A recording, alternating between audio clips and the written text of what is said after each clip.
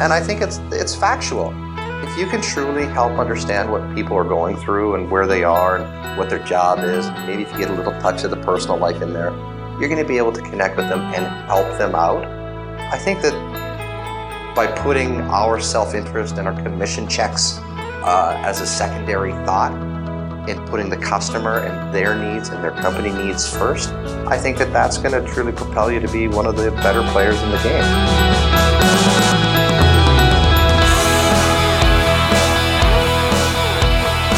Hello, this is Alexander Lauren, and I'd like to welcome you to the Biggest Win Sales Podcast. Rick Campbell has over 2 decades of strategic selling and management experience across marketing tech, cybersecurity, telecoms, and business intelligence. Rick has the haircut and stories to prove it. He is currently heading up the sales effort at StoryTap, a new DIY marketing technology that allows brands to create, collect, and share videos at scale from customers, fans, and employees. He loves blending the science and art of selling and believes that being an active listener is one of the best skills an individual can nurture. And he has a policy, no jerks allowed. Rick, welcome to the Biggest Win Sales Podcast. Hey, Alex, thanks for having me on. Thanks for being here. Okay, you have a policy, no jerks allowed. Yeah, absolutely. Can you tell, when did you decide to implement that policy? You know, I kind of stole it from a very smart lady that I know that has a marketing company. She had it on her business cards, and I thought, you know, we have the right to choose who we hang out with on a daily basis for the most part. So why fill it with jerks? Get them out of there. Allow yourself to have the freedom to surround yourself with people that build you up and don't tear you down. And that's what it is. Do you apply that with customers or clients? I think I do. I've got a pretty good BS meter, and I know when somebody is genuine or not. And, you know, it's tough sometimes in sales because, you know, we are coin operated individuals. And so, you know, we do this job in order to provide for the lifestyle that we want to have. And sometimes jerks are the ones that are signing the check. And that's tough because you have to humble yourself to do that. I don't think it's selling out. It's simply trying to figure out a different way of communicating or connecting with those individuals so that you appear to be more human, because you can only control what you're putting out there. So if you can control what you're putting out to them, maybe they become less jerky, if you will. I know that in my sales career, when I've had to deal with jerks, I've basically, you know, I've been much more unhappy with my work. Of course. I know that in my sales career, when I've had those times where I've had to work with jerks, I've really been unhappy about it. So I'm kind of torn on it. Like these days, I kind of look at it more like abundance. If I have to I'm just going to connect and work with people who I really, really like and who I seem to have a really good rapport. I wonder, can you use that as a strategy against the jerks? Just look at it as an abundance. Yeah, I think that's a good point. Abundance thinking. I think that if you are in a position where you have the world knocking at your door and you get to pick and choose, I think that that's dynamite. But I also think there's a flip side to it. I think that sometimes having those quote unquote jerks in your life teaches you a lot of different lessons. And if anything, it should teach you about how you are and how you respond. It's the whole aspect of, if somebody treats you a certain way, do you go to their level and start being that way? Or do you continue to be the genuine person that you're meant to be? And yeah, jerk in there, you know, throwing you a bone doesn't hurt your self-esteem. It sure gives you a hell of a chance to learn a little bit more about yourself. And I think in the startup community where I'm back into right now, of course you want to deal with great people. But sometimes when you are cutting your teeth trying to figure out where your product and organization fit in a world. It's you got to kiss a lot of frogs to get to a prince, I think is what they say. Mm. So the odd jerk, I like it. I think it's fun. Yeah. But as a policy, I make sure to limit that from much of my life as I can. Well, you know what, Rick, that's tremendous wisdom because it's actually even you could see it as a spiritual teaching that, the biggest jerks and the worst people can actually be teachers for us. We can learn through these people.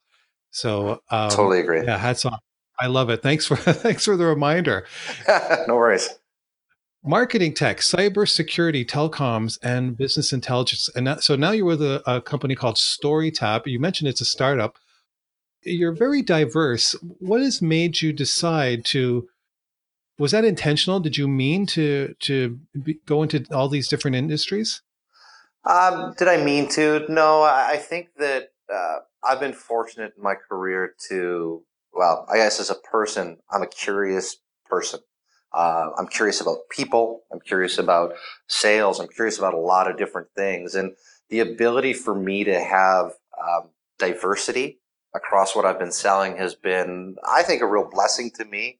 I look at the different steps that I've taken from different industry to industry to industry and how I've allowed to resell multiple customers that I've brought on at one point and then have a lifetime kind of friendship slash customer relationship with them. I think that's been interesting for me. It definitely wasn't something that I plotted out and said, you know what, I got to have a schizophrenic looking CV because that's certainly not what I intended. But I think what's happened was I get really excited about seeing an opportunity where I could learn from and become a better salesperson and more rounded.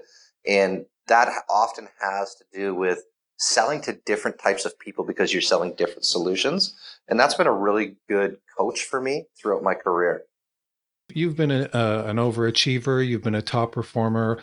Is there something that you've been doing on a regular basis? Do you have a daily ritual or certain habits that have helped you become the sales professional that you are today? Sure, don't leave out the fact I've been a bum as well. I've had some flops. Like it's not unicorns and fairy floss, that's for sure. But I think that one of the things that has allowed me to maybe come out on top more than not is the fact that I like people and I like listening.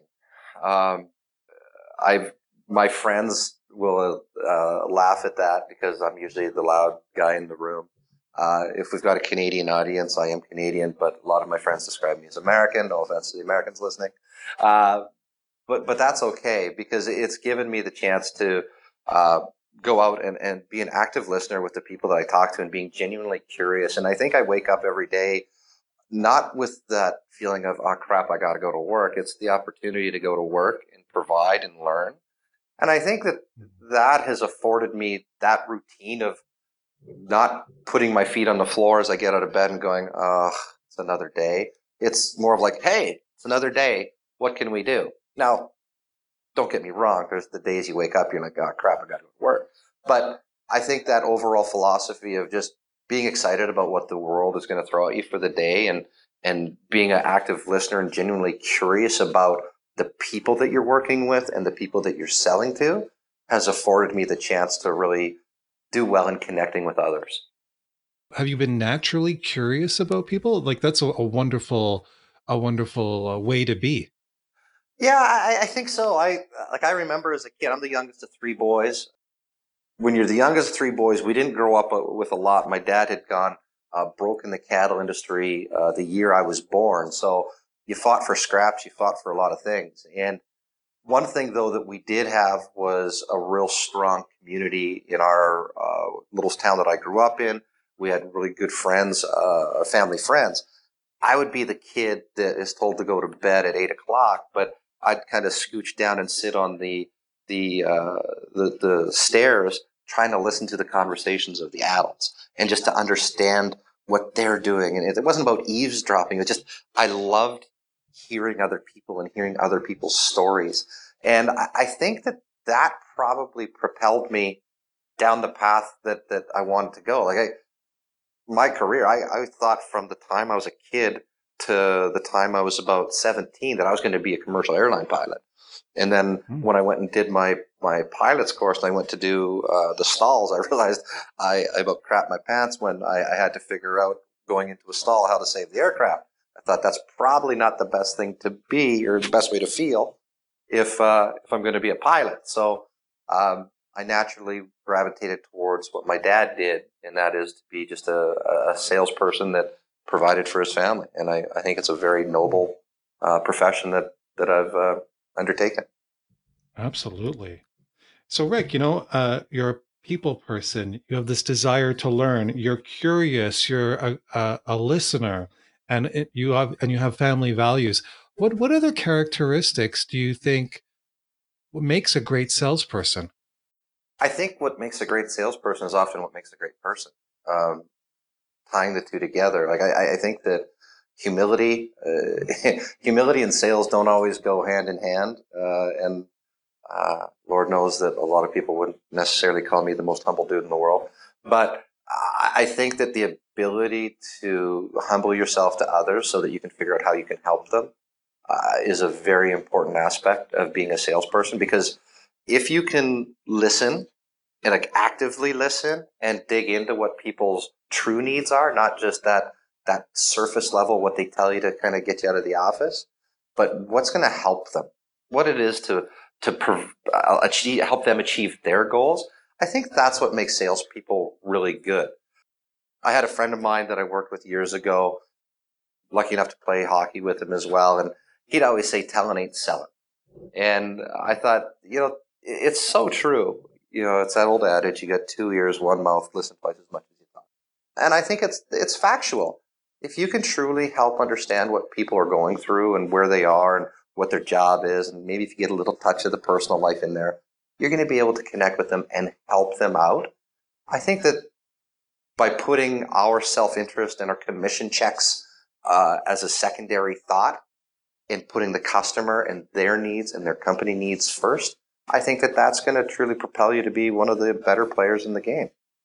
And you said it, Rick, being a great person. And, you and I were talking in the green room before we started recording, and you mentioned about Make-A-Wish Foundation and how your softball team's involved with that. I hope you don't mind me bringing it up. No, it's great. Do you mind sharing that? Because, before we started recording, I thought that you were a great person. So I got you tricked already.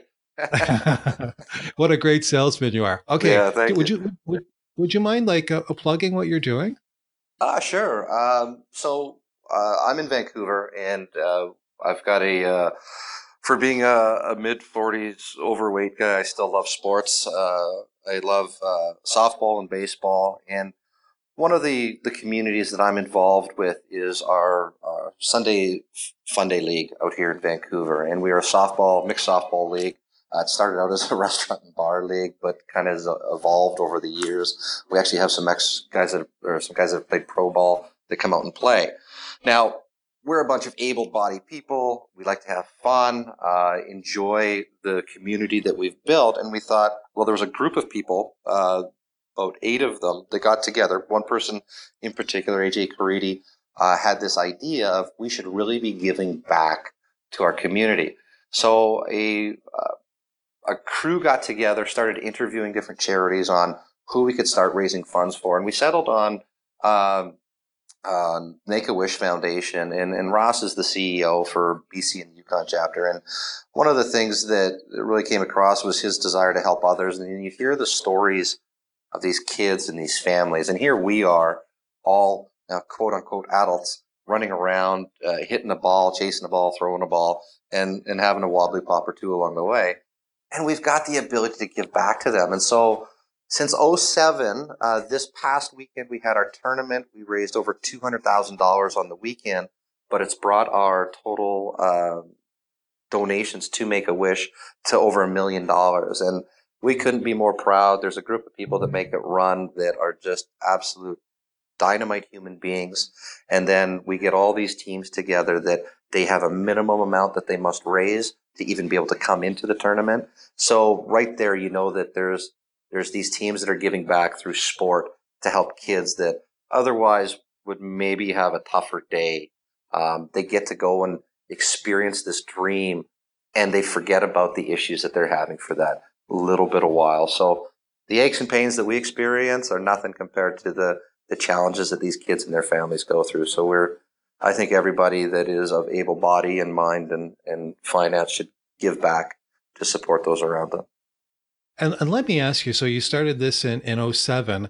Have you noticed a change in you and your sales career, like pre '07, post '07? From a sales career, no, I don't think so. I think I've noticed more of a change around uh, being less selfish. Mm. I think that we get so caught up as salespeople in chasing the next deal, and that's fun. I love it. I absolutely adore doing that. But I think that we get caught up in like the little nitpicky stuff. This didn't go well. Marketing isn't there. Blah blah blah. And I think you got to sometimes just stop and look for some perspective in life. And I think since being involved with this, it's really helped me have more of a perspective around that and being less of a jerk, if you will. And I think that that's been a great gift to me. I got to be honest with you. I've talked to, oh my God, thousands of salespeople, and it hasn't really come up much about philanthropy and volunteer work and giving to the community. Do you am I wrong, or do you see this in others in your field? I'm not going to say you're wrong. Maybe Yeah, you just haven't asked the question. It doesn't come top of yeah. mind. I know that the salespeople that I roll with, they're pretty charitable people. Not everybody does it the same way. Giving is giving. Even it doesn't have to be monetarily. Time is probably our scarcest resource, and somebody that goes and volunteers time, or just even says hello to somebody that is you can see is clearly down, making them feel like a human. That's philanthropy as well. It just isn't in the form of dollar signs. Yeah. Oh, okay. Well, I've learned something today. I'm going to have to ask the question when I'm interviewing people. Like, what do you do? StoryTap, is this you mentioned it was a startup. Is this the first startup you've worked for? No, I've worked for a couple different startups. I would suggest that this is probably the first startup that I've worked at where people want to have the conversation about what we're doing, Mm. because it is new marketing technology, micro influencing, user generated content is big. User generated video content that is directed isn't really or hasn't been seen as an achievable thing yet. There's some great video companies out there, like the Vidyards of the world for biz dev, Vox Pop Me for customer experience. We play a different role for the marketers where we're giving the ability to have guided storytelling, and it's a DIY platform. So it makes it super easy and affordable for them to do it. And it matches any sort of narrative that the brand is trying to get, whether it be case studies or testimonials, or what we're seeing is product reviews is huge for us. So it's been exciting to be able to actually talk to people and have them go, hey, this is something that I haven't heard of before. So that's kind of neat. Yeah. And now you as a vice president of sales in a startup. Now, of course, you go to a startup. There's a little bit of a risk, but Mm. what are the things that, in your experience, what are the things that you look for when you make a decision to join a startup? I think it's the playing field that we're going to have a chance to go to. Is it narrow or is it vast? And when I say vast, it doesn't mean just like the Vancouver territory or Canada. It's national and it's international. Can we scale to that? Is the founder a good human? Are they clear on their vision? Are they smart? I think I listened to one of your podcasts before. A gentleman was talking about having smart people, not just IQ but EQ as well. And I think that that's an important aspect to have. And then what does that founder have for a co-founder as well? And are they able to listen to what the market has to be able to find something? Because as you know, uh, the term pivot gets used all the time, but as a startup, you tend to pivot. And we've gone through that first pivot. And I think that now we're getting market recognition, and it's exciting to see that. So it starts with the humans, and then it goes to the product, and it goes to the market, and then allows me to go, what can I then bring to the table that complements what they're doing? And this seemed to be a pretty decent fit. I had been an advisor to them for over a couple of years before. My wife and I just moved back from Australia 2 months ago, or 2.5 months ago. And this opportunity was put upon us to come and head up sales. So it was the right timing, right fit. And I was excited about the opportunity of what it could bring out of me from a learning perspective, but also what I could give back. Rick, have you had mentors throughout your sales career? And if so, would you like to give a shout out? Yeah, the mentor thing is funny. I knew you were going to ask me that. And I've been one of these guys that has been trying to figure out who could be my mentor. I know it sounds crazy. I've really tried to glean as much of the good as I can from a lot of different people. There was one gentleman named Bob Murray that came in as a consultant to one of the companies I've been working at, and he really turned my impression around on what it means to be a guy that actually seems to care and give back and do the right thing with salespeople and actually encourage them more with a carrot and not a stick. And I think that was an important person for me to be able to meet and respect as a sales leader. And I shouldn't say this, but so often sales leaders, not all, but there's a good handful that I've been around where they get caught up in the world that they're in, and they think they're bigger than the deal. And I think that he was a guy that is a humble man. He's well traveled and respected. And I think that was a big piece for me to be able to learn from him. My dad is probably my biggest mentor in life, whether it be professional or personal. I'm lucky to come from a family that my dad was a serial entrepreneur, and my mom supported that and allowed him to do what he needed to do to build a heck of a life for a family of 5. And so I really rely on his teachings and guidance in a smaller scale. Now I get to work in a little bit bigger scale than he was in, but I think that those fundamental lessons are incredibly important to the success I've had. What's one of the biggest challenges for sales professionals today? One of the biggest challenges, I think, it's getting people to open the door, to take that call.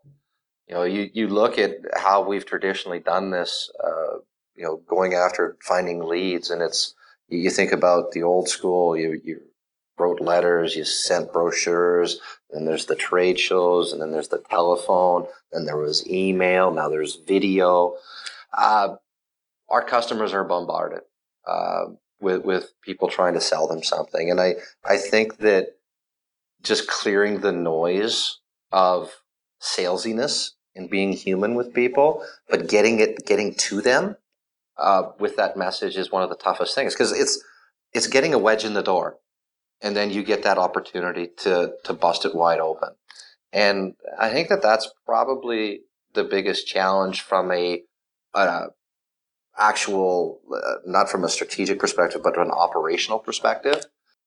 I think the biggest challenge that I see, I get pitched for stuff too, and the roboticness of salespeople in not putting the effort in to actually just be themselves is one of the challenges I see in a lot of people, because it's about repetition. So you get caught up into that dialing for dollars mentality, and you lose the humanity of who you are.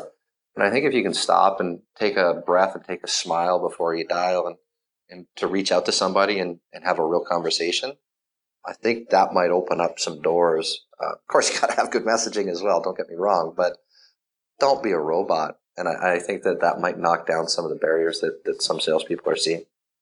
Wow, wonderful advice. And that was going to lead me to the next question about advice. Do you have another piece of advice that you'd like to share for maybe the newer sales generation? Yeah, I think there's probably a few things that I've learned from my career the hard way. I guess this is kind of like the dad teaching a kid, don't do this, but the kid goes and does it anyhow.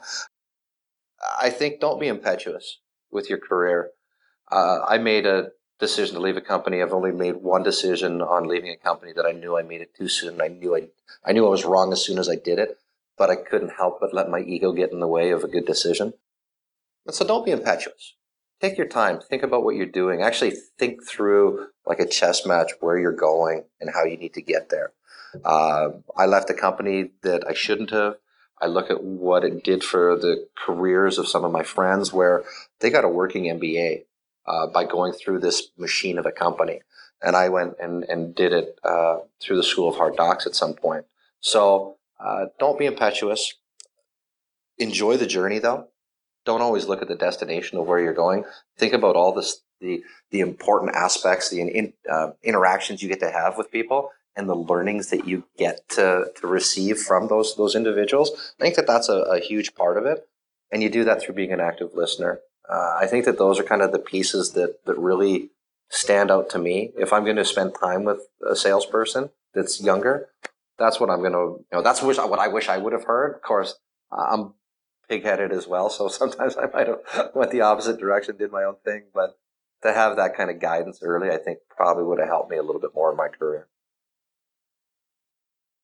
Rick, are you ready for the Biggest Win Sales Challenge?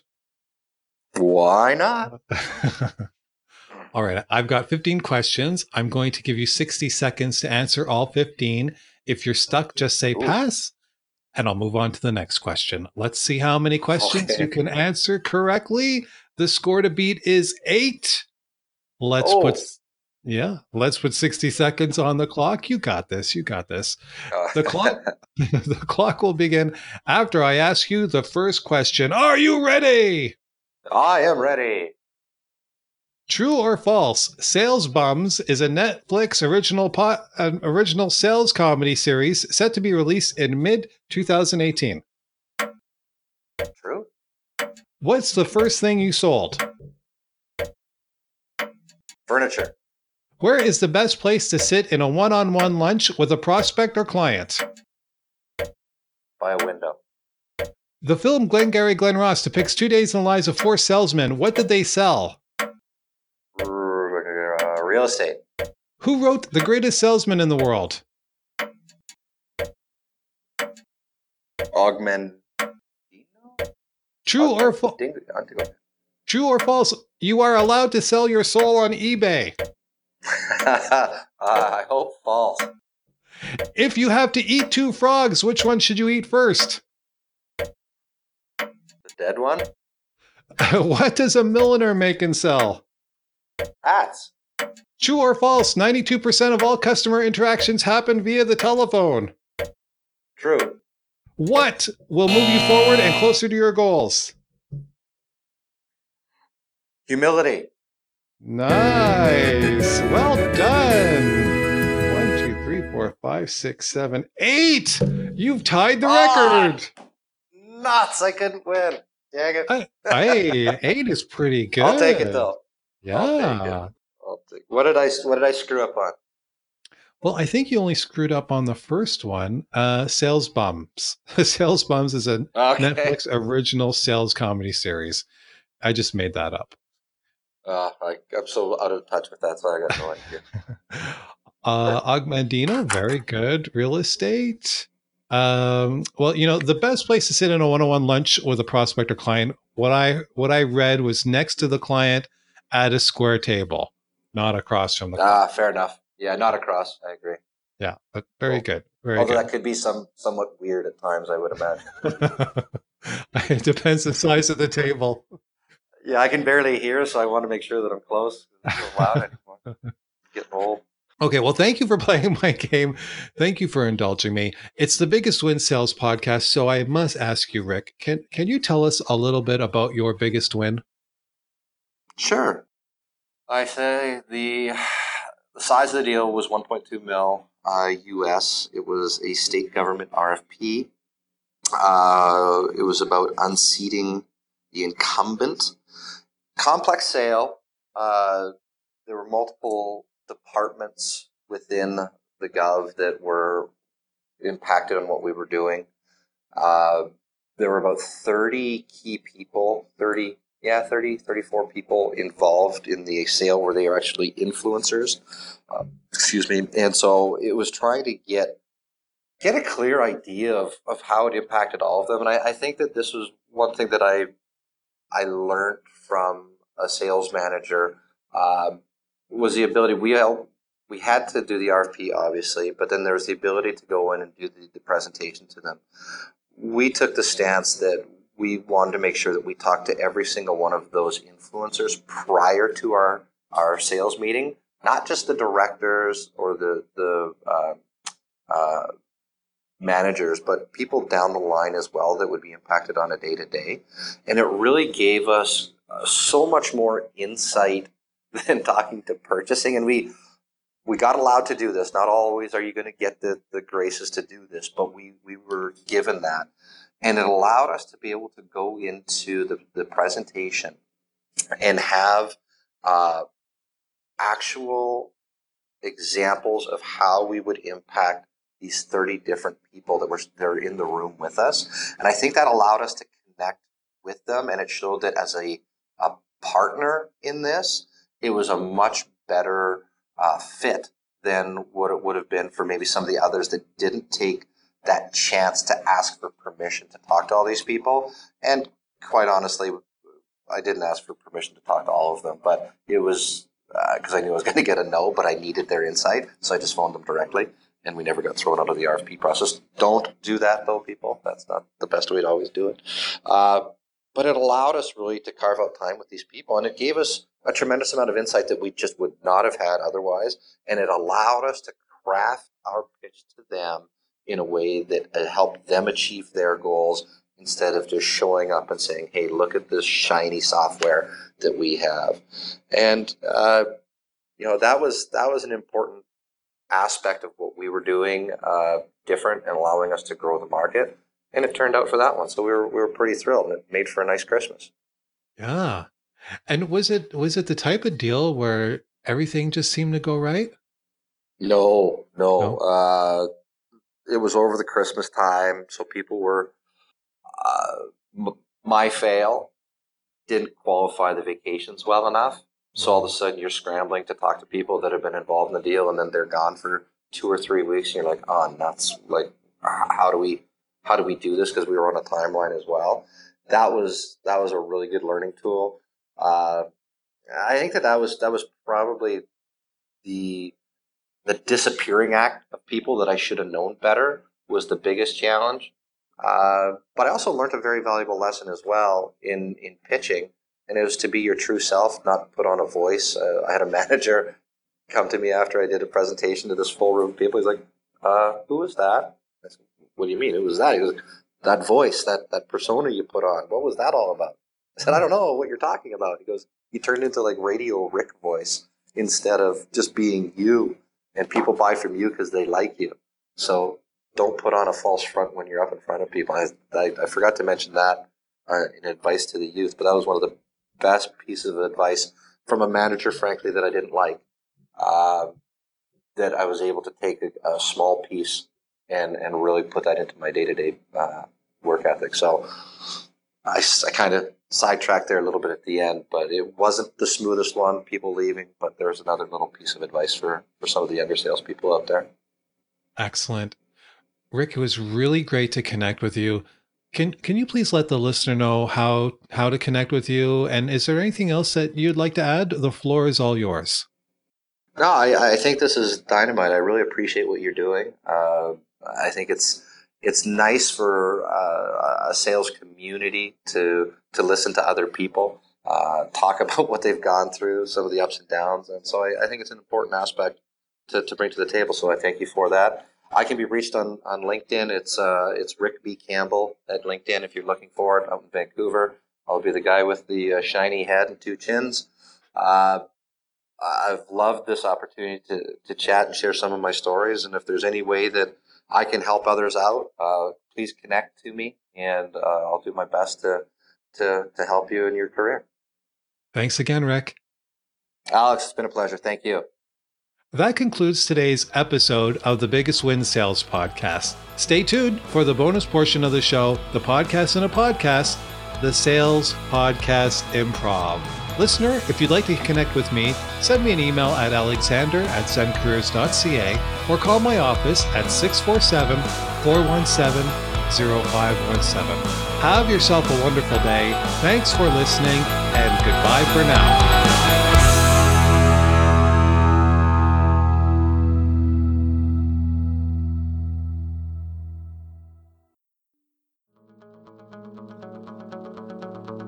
Welcome to the Sales Podcast Improv. This is a micro podcast about a sales interaction with a sales professional and a customer. I wrote a bunch of words, cut them out, and my dad, Alexander, placed them in a box. While you hear this message, he's picking a random word. He and his guests will create a 3 to 5 minute sales improvisation on that word. I hope you enjoyed the show. Bye! Hello, I am looking to buy a pencil. Do you have any recommendations? Well, thank you for coming into Pencil World. I think we're probably on the right track. So tell me, how do you use a pencil today? Well, Pencil World, I've just been dreaming about coming to Pencil World. I use a pencil for various things, so I have specific needs for this pencil. First of all, I like to scratch my ear with the pencil, and I need to make sure that it doesn't get dirty. So I need a tip that'll just always stay clean. I also like to use my pencil as a pointer, preferably with a light to shine out of it. And lastly, I like to write. Really? So, Alex, it's Alex. I think that's what your name tag says. Is that correct? You may call me Alex. Yes, my name tag. Thank you, Mr. Sir Alex. That's great. So, obviously, scratching the ear without a pointy tip, that's just a safety issue. I think that makes good sense. A pointer that you can drive cats crazy with. I'm assuming you're a cat owner? I do have multiple felines, about 7. Well, meow, meow. All right, let's keep going. And then, of course, you must write your notes on what to name the felines coming in to the area. So, if you had to stack rank which one was most important to you out of scratching, pointer, or writing, which one would you say? Well, I guess I would go with writing, since I can, use sticks for those other things, and Q-tips.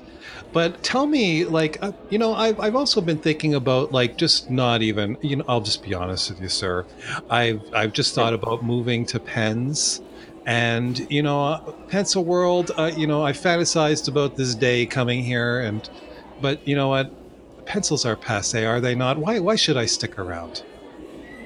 Why would you not stick around? Tell me, has a pen ever been able to write underwater? No, but a pencil can. True. If you ever decide to go into space with Elon Musk, you think a pen's going to work? Nope, but a pencil will. Yeah. Makes logical sense, because who isn't going to do that? That's true. You know what? That's true. Okay. All right. Okay. Well, tell me about your most expensive pencil. Well, tell me first. I'm rich. What are you looking from a budget perspective for a pencil? I'm rich. Don't let the 7 cats fool you. Let me tell you. Well, also. Obviously, now we're starting to stretch the truth.